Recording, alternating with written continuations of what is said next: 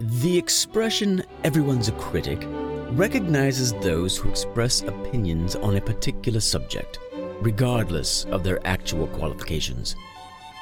Meet Mike and Julie. They are makers of art, appreciators of artistry, and possessors of more college degrees than is truly necessary in life.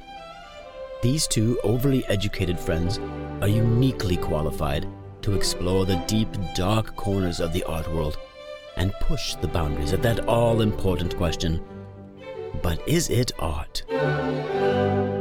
Hey, what are we talking about today? Well, I thought that in the interest of the title of our podcast, But Is It Art?, we should tackle the artists known as Bob Ross and Charles Kinkade. Is that his first name? Thomas Kinkade. Thomas Kinkade. Excuse me. Thomas Kinkade. And But Is It Art? No. World's shortest podcast. Thank you very much. Well, I think that's a great idea. I sent you a meme, and I'm sure it will end up, being used as our profile thumbnail for this. More than likely, yeah. Yes. Of Bob Ross and Thomas Kinkade fighting it out. And I think that sort of inspired me to consider, which one was actually making art, if either of them were, and why or why not. Why or why not their art? What is it? Why are they making art? And if they are, can we start over? Absolutely not. We're halfway into it now. No, I think... is it art? And why or why not? Is it art? Right. Because, I will give you a little background on Thomas Kinkade, at least my background with Thomas Kinkade. And that is, I never really paid attention to him until I worked at the local big box bookstore where we sold things like puzzles and, small knickknacks with a lot of his artwork on it. Mm-hmm. And I recognize his artwork now that I know who it is, and it's Thomas Kinkade, the painter of light. But I had never paid attention to it until then. And I remember distinctly looking at it and thinking, it's kind of like everything I've seen in every hotel room I've ever been in. It is, isn't it? Well, it is. Well, and tell me why you didn't notice it. Is that why you didn't notice it until it was pointed out to you that this is a Thomas Kinkade? Because it just blurred into the background of everything else? Quite possibly. I mean, I'm not a landscape kind. I don't like land. I'm a portrait. I like portraits. I like faces. I like anything that gives me a good story in one quick image. But these soft, lovely, overly romanticized landscapes that he does, they just don't hit. They just don't hit for me. It's just not my cup of tea when it all boils down to. Well, Bob Ross also makes idyllic, pastoral landscapes. Yes. But they are also, stuff you'd see in a hotel room. Yes, and probably stuff I have. Mike spends a lot of his free time in hotel rooms. Hey, it was a tumultuous past. Don't judge me. No judgment. No judgment. But I think that you hit on something when you said that, let's see, you had said something about this idyllic pastoral landscape and that it was on all these kitschy trinkets and puzzles and whatnot. And it's funny because when I was doing research for this, as I always do, they call him a chocolate box artist. Like the art you'd see on a chocolate box. Oh, okay. It's like what? Yeah, like a Whitman sampler or something. Yes, okay, that makes sense. Yeah. This sort of nostalgia for a time that never was. Yes. Yeah, and this all like this cozy little cottage and this This, the light raining out of it, and the dark, slightly rainy atmosphere and the path that leads into the woods by the lake. Yeah. Yeah, and I was like, that is so accurate, a chocolate box artist. And I found out that 1 in every 20 American homes has a copy of a Thomas Kinkade. 1 in 20. That's a lot. Well, I've read too that he made millions. I know, it's disgusting. He made millions with these paintings. And I'm not really, I say it's disgusting, but I'm like, I don't want to criticize people who like them necessarily, because we all like what we like, and we're allowed to like I listen to Taylor Swift. Okay. So how can I complain? I mean, I listen to, I can do the high end art stuff, Brian Eno and Philip Glass, but I also listen to Taylor Swift in the car. So if, you know what I mean? Like I work at a museum and I see the best art in the world every day. And then I guess if I wanted to come home, and I guess I could, I wouldn't live with a Thomas Kinkade, but maybe there's something else that I would live with. I don't know. So would you consider you use the term high art? Yeah. Would Thomas Kinkade not fall into high art? No. Why not? Oh, geez. Ha ha. See, and here's the trap. I think we do this every episode so far. We do. I think I always say that Monet, and I love Monet, let's not get anything twisted here, and I think that for his time, he certainly was a huge innovator, and he still is. He's not alive anymore, but he still is in the way that he makes you think about the way you see things. Mm-hmm. But I always say that Monet is like the Hallmark card of the art world, because everybody loves it. Ain't nobody going to walk up to Monet and go, what the hell is that?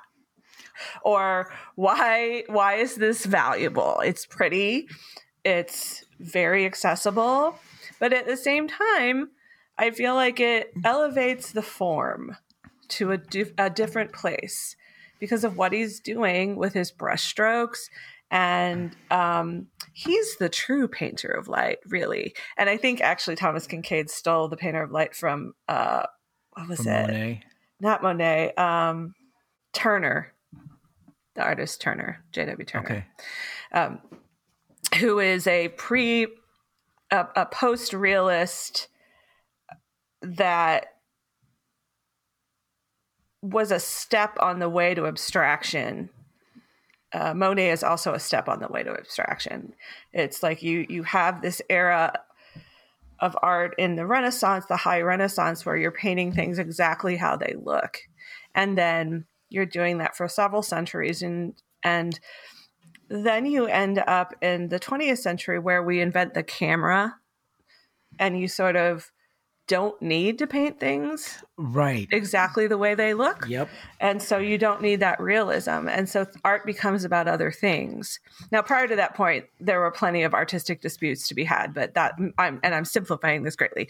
But what Monet was doing was really capturing the light as it hit certain colors at the moment, and making dabs of paint represent those pieces of light. And so by doing so, the painting then sort of goes into abstraction. It sort of breaks away from full representation, and it becomes impressionism, the impression of what you're seeing versus the absolute perfect record of it. Right. So he does elevate, these water lilies, this bridge over the stream in his little Giverny home. And that to me, even though it's a Hallmark card sort of situation where everyone loves it and it's beautiful, it still has an elevated sense about it. Whereas Thomas Kinkade, I don't know, the word I would use is it's kitschy. It's not Okay. It's not taking it anywhere else. And there's nothing wrong with representation in the age of even the digital world, which is now supplanting the real and becoming, the hyper real, which is a crazy topic for another time. Yes, I was thinking the same thing. But so, okay, to boil this down. It's kitschy. Yeah, go ahead. No, Sum to it boil up this for down, us. in terms of like Monet, though it's still, Accessible. simple and everybody loves it. Mm-hmm. It's high art because he was doing something different with the paint. He's playing with techniques. He was playing with techniques and he was playing with our perception of things. And you don't think... I would say, and he would paint the same things over and over again at different times during the day, just to capture that moment, right? In a different way. So right, but Thomas Kinkade doesn't do that. No, he just paints the same crap over and over for the sake of making everybody feel good. And I had a friend who had a Thomas Kinkade print in her house, and I used to pick on her for it. And she's like, I like it. It makes me feel cozy. And, it reminds me of England. And she had some relationship with the British Isles. So it reminded her of that. But lots of people liking it. Is that a criteria for high or low art? No. I'm going to play devil's advocate I know here. you are. And that's a good thing. I'm trying to think, though. I'm trying to think like what... And I'll give you this too. Okay. I cannot paint. Mm-hmm. Certainly not in the way that Monet or Kinkade or Bob Ross, not even Bob Ross. I cannot paint the way Bob Ross does. I've never tried it. Not saying I couldn't eventually do it, but as of right now, I can't do what those gentlemen do or did. Okay. So in terms of technique, in terms of being an artist, being able to depict something on the canvas, I have to say I appreciate their artwork, all of them. I appreciate Kinkade's work because it does capture an atmosphere, an emotional atmosphere that people enjoy. It also demonstrates a certain level of skill. Yes, absolutely. And I think that's what you're referring to. You can't paint like that. I can't paint like that. Right. There is a certain skill to it, but for some reason it doesn't appeal to me either. So what makes that skill set different from a craft? And this is a very common debate in the art world, by the way, is what makes it arts and not crafts? Well, would you consider what Bob Ross does as art or craft? It's craft. I mean, and so is Thomas Kinkade. I don't like his content, but his craft is, superlative. So what's the difference between art and craft in your mind?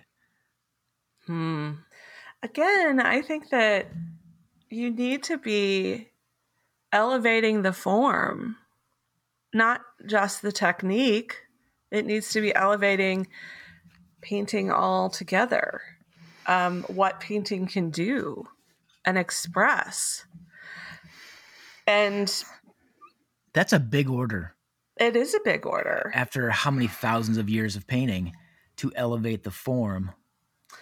Yeah. Is a big order. Yeah, but lots of people have done it in different ways. I mean, you have abstraction, which a lot of people are like, I don't like abstraction. There's nothing in it. And I'm like, abstraction is just form. It is just form and rhythm and shape. It is painting stripped down to the bones. Okay. So that is elevating the form of painting. So would you consider Mark Rothko Oh, I love Rothko. Oh God. Okay. This is a fight my wife and I have over Rothko. Okay, go ahead. She loves it. And Absolutely. Why doesn't it work for you? Because it's just square colors, For me, I would rather have a Kinkade on my wall than a Rothko. Get out of here. We are no longer friends. This podcast is over. But I know why.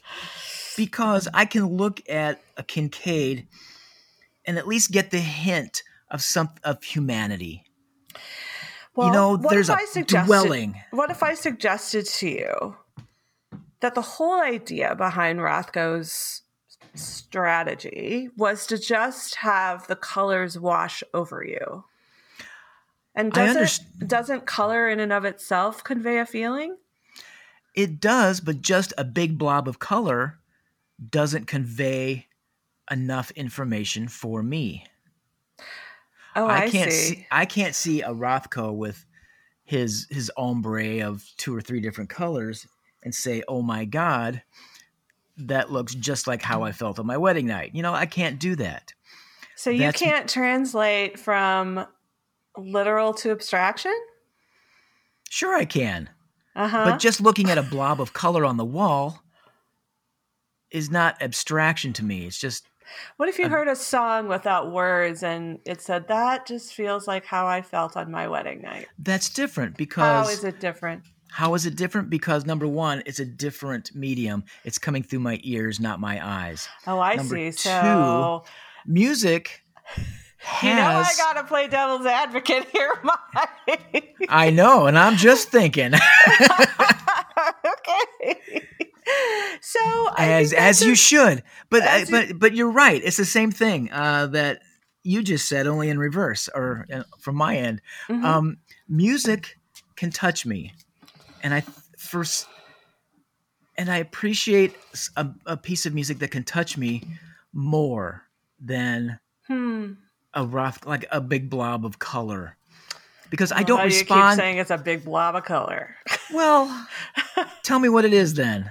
It's an abstraction. I get it. No, it's a sea of color. It's a wash of color. And I always say with abstraction, you take away one part of it and the whole painting doesn't work anymore. Or is it just a different painting? It doesn't work anymore. Does it work in a different way? Because we have standards in which we hold these art pieces up to. I mean, they're the basics of any design, which is rhythm, motion, form, color, space, dimension. Mm-hmm. But why only focus on one of those? He's not. He's not? No, he's doing it all with the blob of color. Actually, several blobs of color on one painting. I don't think I've ever seen him do just one. Right. Then it comes down to the fact that I just don't get it. Okay. It's okay. There are painters that I don't like at all. So, I think it's because, again, this is me. You come at this argument, this discussion, as a fine artist. I come at this as a performance artist. Yeah, but when I was in art school, all I did was performance art. I know, but you also have a much, much stronger background in fine art and museum work than I do. But what if I said they were all the same banana? Pause. Anyway, moving on. We don't have to answer these questions. We don't always. I don't think it's the same banana, though. I do. I think they're all the same banana. They can't be. They are all the same banana. Okay, how about this? They're all different bananas in the same boat. There's no oranges? No, sorry. Yes. If there's just bananas. If there's just bananas, no oranges, no apples, no anvils, No rubber What if tires. I see it as all the same? I see it as all the same. They're all expressive arts. They are all expressive art, but you're asking me why is Kinkade an art or not art versus Rothko art or not art? I So they're am, not but all. then I was asking you, like, what if I was comparing Rothko to music? I was comparing Rothko to Right. performance. What if But they were all the same motion? But they're not all the same. Yeah, Rothko well. painting is not a Mozart symphony. Hmm? A Rothko painting is not a Mozart symphony. You do not They're experience not. the same way. You do not Yeah. respond to it. You do not respond to it the same way, nor will they ever come close to expressing the same thing. Have you ever? This is sort of an off track question, but it relates to what we I'm are saying. so far off track. I This is know we great. are. Keep going. But have you ever experienced synesthesia? Do you know what I'm talking about? I do know what you're talking about. Have I ever experienced it? I don't think so. So I when think you listen to music, you don't necessarily see colors in your head or like. No, I do see. I don't see colors. I don't feel things. You know, if I'm listening to music, just solely listen to music, I can see performances. I can see dance. I can see bodies in motion. I can see. I can see plays being performed to this music. Okay, that's fair. So is that synesthesia? I don't know, or just my overactive imagination? It's more like, yes, you have an imagination, but I wouldn't say it's synesthesia. Synesthesia is more like you cross the boundaries and limits of the sensory, the sense being activated by what you're dealing with. So you're seeing colors when you see music. Certain music is orange, certain music is yellow. When you see a painting, you maybe are like, "Oh, I can make up a dance in relationship to this painting or how it makes me feel." Yeah, my senses don't crisscross like that. Okay. I know exactly what you're talking about because I think one of my kids is slightly synesthetic. Yeah, I am. Yeah, so you're talking about things I have no experience with. Okay, so this is one of the reasons why it's not all the same banana in the same boat. So that's an interesting perspective. I would be curious to pursue this further, but we should probably move on to Mr. Bob Ross here. So, I mean, we're still talking about everything all at once. It'll come back. It'll come back around. Almost certain it will. So I was looking up some stuff about Bob Ross, and apparently someone called his work not fine art, but entertainment memorabilia. And I thought, well, that's sort of true. Okay. Yeah, entertainment memorabilia for the modern age, yes. It is that. I will agree with that. Okay. I don't think it excludes it being fine art. Really? Tell me more, Mr. Bond. Tell me more, Mr. Bond. No, ultimately, now Bob Ross was a teacher primarily. I don't think he was an artist. He did paint, he did over 30,000 paintings in his lifetime. Right, and he did 3 per episode of The Joy of Painting. His PBS show, right?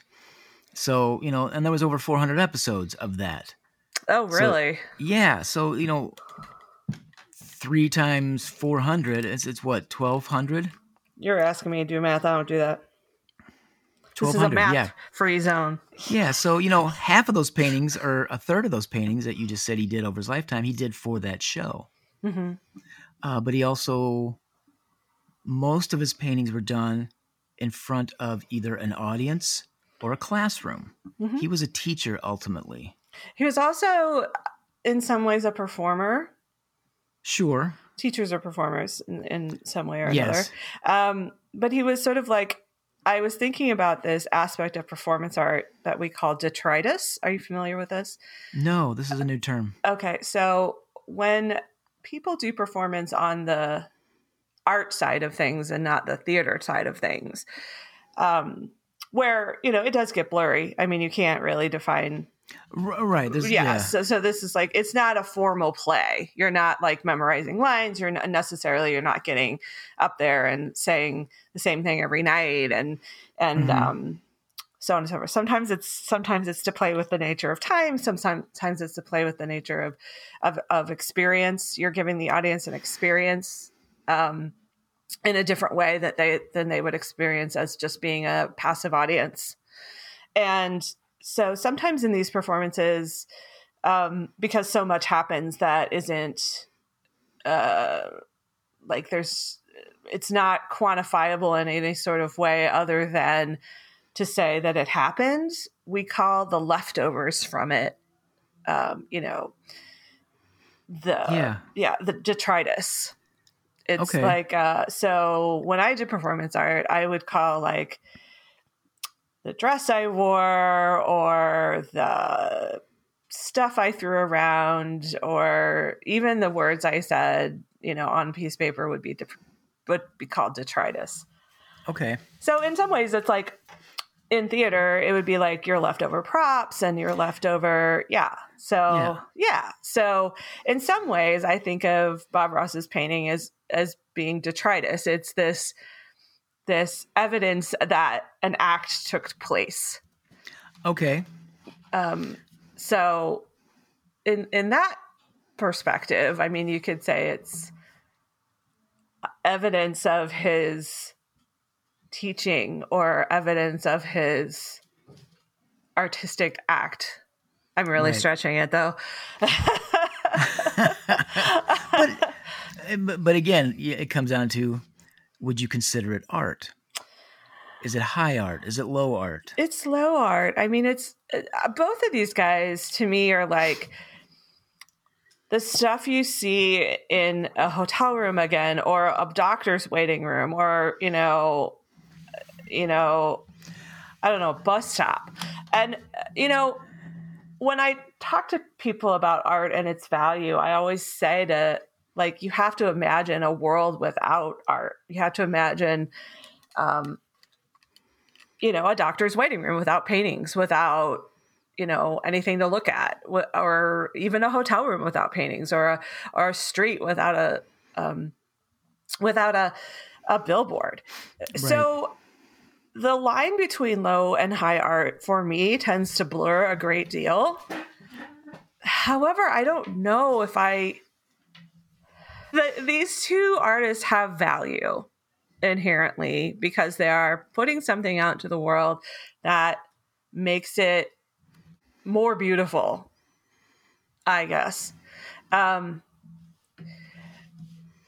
the same time, it doesn't elevate the form in any way. It doesn't necessarily elevate my experience of the world to look at them. Okay. And I want that from my art. I want to be challenged. Now you don't. You want to have something cozy to look at when you're at home. Not necessarily. Just not a Mark Rothko. Not a Mark Rothko. Well, it's nothing cozy, and I don't like looking at it. So okay. Ultimately, it comes down to personal preference and what gives you the warm fuzzies when you view your art. But our warm fuzzies are the only thing that we're supposed to get out of art. Is it only supposed to be pleasing? That's not expecting very much. Well, it depends on the artist then. Is the artist expecting to give more through this piece of work than just come on, Mike, a nice, comfortable time? Where's your Brechtian sentimentality here, or lack of sentimentality? Lack of sentimentality. Listen, where's your Brechtian sense of purpose? I like a good absurdist Ionesco play just as much as the next guy. But I think in terms of these two artists, of Kinkade and Ross, their their purpose was not to, like you said, elevate the form. I think they were there just to elevate an individual human being. Yeah, their wallet. Cynical. Oh my God. Well, come on. I mean, Bob Ross he did start like a what was it, like a mail order thing where you could buy the paint and the. Let me give you what I read. Yes, he had this massive. Yeah, that's how he made his money. He didn't make any money through PBS. I only remember very little about the joy of painting, but yeah, he made no money through PBS, but he made his $5 million bankroll through personal classes and kits and endorsed painting kits and stuff like that. Right. Okay. But it was always about teaching painting technique to somebody who wanted to try it. So Bob Ross's purpose for not only mastering his technique, but it was there to show others that they shouldn't be afraid of it, because he worked in oils. Yeah, he did. He worked exclusively in oils, which, as an artist myself, I have tried oils. I hate them, but I've never tried the Bob Ross way to do it. Mm-hmm. Okay, so I think Bob Ross was there to be a teacher, because again, he was not, his soft, happy little trees personality on television was pretty genuine from what I've read about him. Okay, he did not want to cause strife in the world. But he loved to paint and he loved to teach, and he did not want people to try this hobby just to become frustrated and angry with it. So he approached it the way he did, with these landscapes that could be done and still look pretty amazing for the somebody amateur with not very much skill. Mm-hmm. Thomas Kinkade, his purpose, this is I'm going to ask a question at the end of this. Okay. See what you think. Thomas Kinkade painted his to sell. His works were meant to evoke, like you said before, these happy, idyllic times that never existed. You know, he was an evangelical Christian with a very troubled past. He also used that Christianity to really rope people into buying his stuff. Right. But again, I think, and I had also read that a lot, one opinion from an evangelical Christian is that most Christians don't want the dark side of life. They don't want the Brecks and the Ionescos hanging on their wall.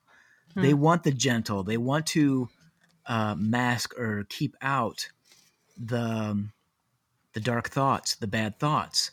And I think that's where Thomas Kinkade came from. That's what he painted. He painted these places where you could go and live this life that was simple and lovely and precious. His purpose was different.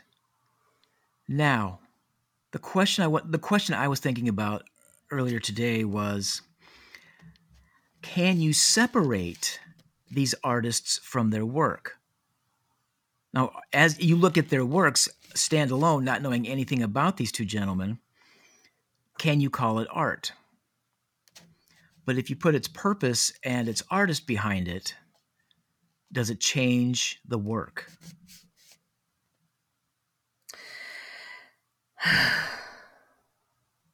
Well, insofar as what I said before about Bob Ross's work being being a detritus of an act, if it were the detritus of teaching, this act that, in my opinion, elevates the world to a better place, especially if you're teaching the arts, Have I upset you? No, I'm just pondering this very seriously. Why do I sound upset? No, I'm really tired today. I can't tell right now. That's all. I'm really tired today. It does change in that Bob Ross sense. It does change how I view his work. And no, I still think it's a stretch to call it fine art. I think it's an example, an execution of technique, an excellent technique. Right. So is that craft then and not art? It's a craft. He's learned how to make this particular technique of this alla pasta wet on wet oil into wet oil technique work for him in a way that that he can make these landscapes, these bucolic landscapes, and very quickly, and that's fine. I mean, no harm done. I don't think the world is worse for them being out in the world, but no, it's not. Though, here's the thing about both of them. Here's why this podcast is fun, everybody, because this is what happens every time. It's because we always end up going, you know what, though? We always try to trip each other up. And I was thinking before we started this, and it just came back to me that one of the things I was thinking about is there used to be this tradition for painters in like I want to say like the early 19th century to travel through Italy or other sort of quote unquote exotic places and paint small watercolor landscapes and sort of keep them as a travel record. And then they were easy to travel with because they were these small, like, I don't know, maybe the biggest one would be like an 8x10, okay. And they were often much smaller. And they would, you could pack them up easily and take them on the road and be like, okay, I'm going to the next place. I'm going to paint this other pastoral scene of, rocks and leaves and trees and crap. So there is a long tradition of that and of the landscape. And, Bob Ross, the only difference really is that he was kind of like making them up, and so is Thomas Kinkade. So, I mean, there's a long history of landscape painting. It ain't my favorite, but I very rarely get anything out of landscape paintings. I don't know. That's a bias I have. So that's a bias I share. Okay. Because there's, there it is. There it is. Hey, lovely. Got it. Got it. Thanks. Moving on. Anyway, so, I mean, yeah. If I were to separate them from their intention, it still doesn't work for me. Okay. Yeah, that's my perspective. And I really shouldn't judge, except I do. I really shouldn't judge. Well, you're a human being. We can't help it. That people like what they like. And yeah. Yeah. I'm trying to think of what else I had to say. Oh, I noticed that when I was doing research that 91% of Bob Ross's paintings have happy little trees in them. 91% have at least one tree, and 44% have clouds. Only 44. Only 44. Out of 30,000 paintings, roughly 30,000 paintings. 30,000. That's a lot. That is a lot. It's prolific, if nothing else. And a lot of people give someone like Thomas Kinkade crap because, and he did say, and I thought this was like an incredibly egotistical thing to say. Not that artists are ever egotistical. He said in 2001, "I really am the most controversial artist alive." Right. And I was like, for the wrong reasons. When did he say that? 2001. I'm going to bet he said that to spin the argument that the art world considers him a hack. It was in response to that. So if you're going to, what I read about old Mr. Kinkade was that he has been compared to Andy Warhol in the sense that he is capable of marketing his stuff to a point where it kind of separates itself from the artwork. And because when Kinkade was alive, he actually in the late 90s to early 2000s he had stores, Thomas Kinkade stores all over California. I remember those stores like in the mall. Yeah, and he sold these experiences. He even went so far as to have a deal with Lazy Boy, the Thomas Kinkade line of furniture. What? For your cozy little cottage that Get you have a out painting of town. of. I'm not kidding you. He also got into real estate in the sense that outside of Vallejo, California, he partnered with a contractor to build this Thomas Kinkade gated community.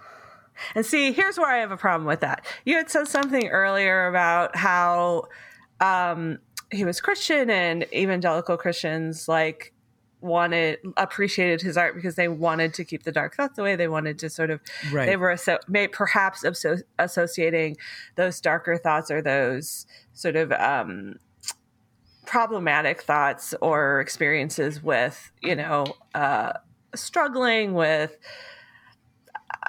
values, morals, sin, whatever. Right. And I get that. I understand, not everybody wants to stare down the face of their existential experience every day of their life. Some of us just want a little escapism once in a while. And that's fine.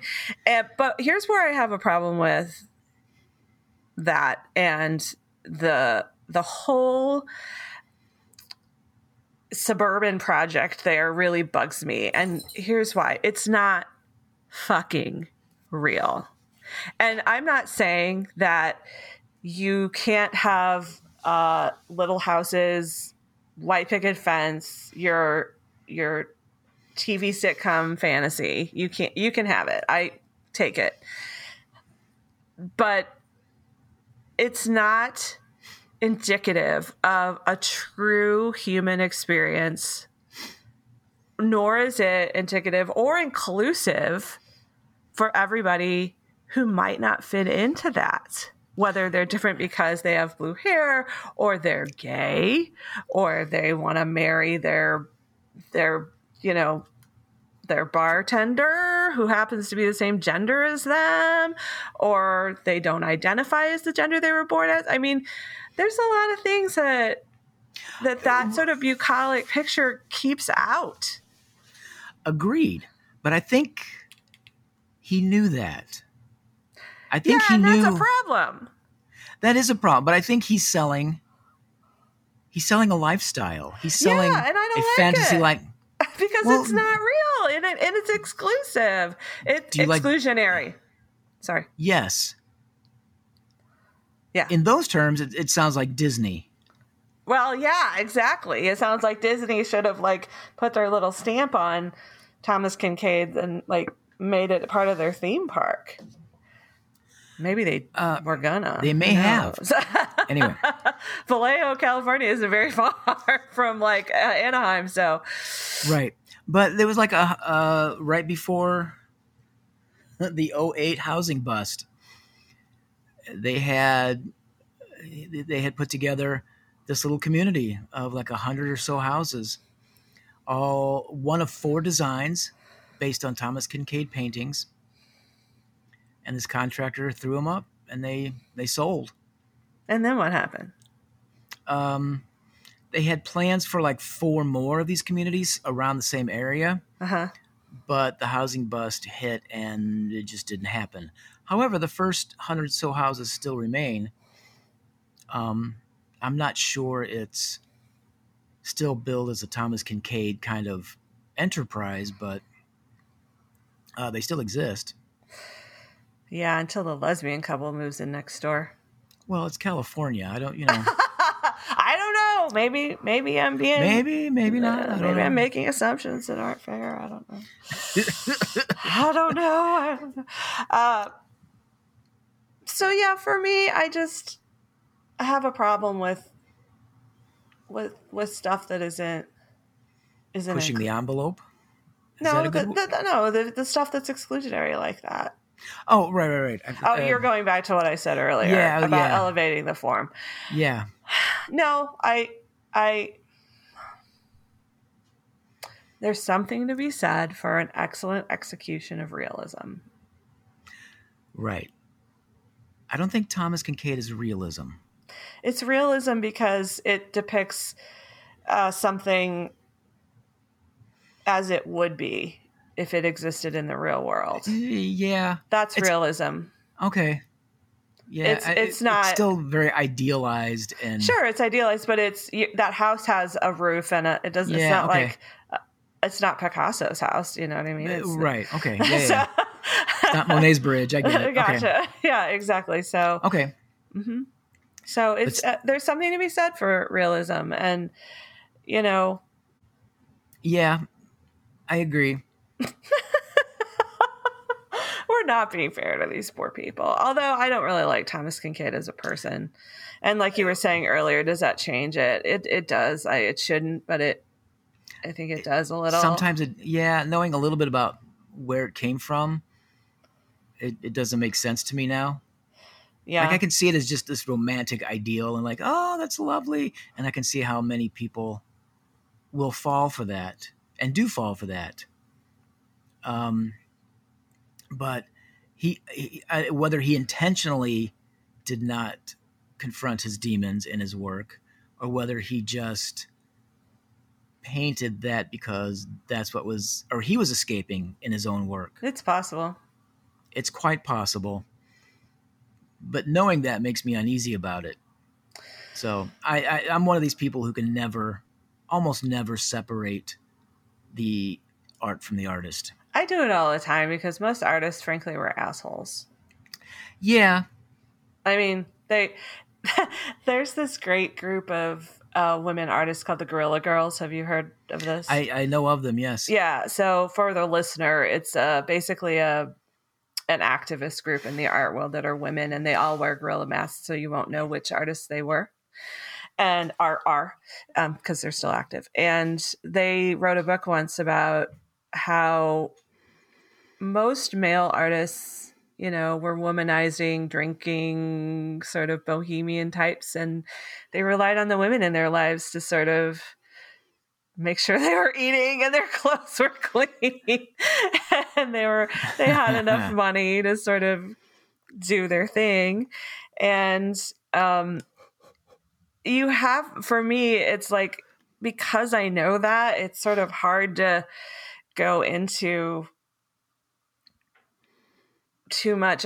I have to separate the art from the artist. It's like, let's not get into this, but it's like J.K. Rowling, Ugh. So, right. Yeah, you can't take her on. I mean, agreed. Maybe it's easier to separate or less difficult to separate the art from the artist if you really do love the art. Like J.K. Rowling, for example, I love those books. I do too. I've read them several times. Do I agree with the author's position on things? No, I don't. Mm-hmm. But, so yes, I intentionally separate the art from the artist there. Mm-hmm. I think you have to. I don't think it's. But I don't care for Thomas Kinkade or Bob Ross, so I don't have. And it's interesting now that I'm thinking about it. I don't care for Thomas Kinkade stuff. I appreciate it. I appreciate the talent and skill and the very unique vision that goes into it, but I don't like it. It's not for me for lots of reasons, and they're personal reasons. But now that I did some research on Thomas Kinkade, they're slightly haunting to me, and I like them less. But I felt the same way about Bob Ross's paintings. I appreciate them for the same reasons, but now that I know a little more about Bob Ross, I like them a little more. Yeah, I think that's true. I think that in this conversation, I've come to the same conclusion. Interesting. Well, should we leave it there then? That's probably a good place before we start arguing again. Tune in next time to hear more arguing. So final question. Thomas Kinkade paintings, are they art? They're It's the same answer every week, every time. Like, I still say no. I just do. I'm the like aesthete of this pair. It's true. I can be kind of a snob, and I'm sorry. See, this was what? This was my idea this time. This was your idea, yes. Yeah, but I think it's a good conversation to have because. Oh, I agree wholeheartedly. Yeah.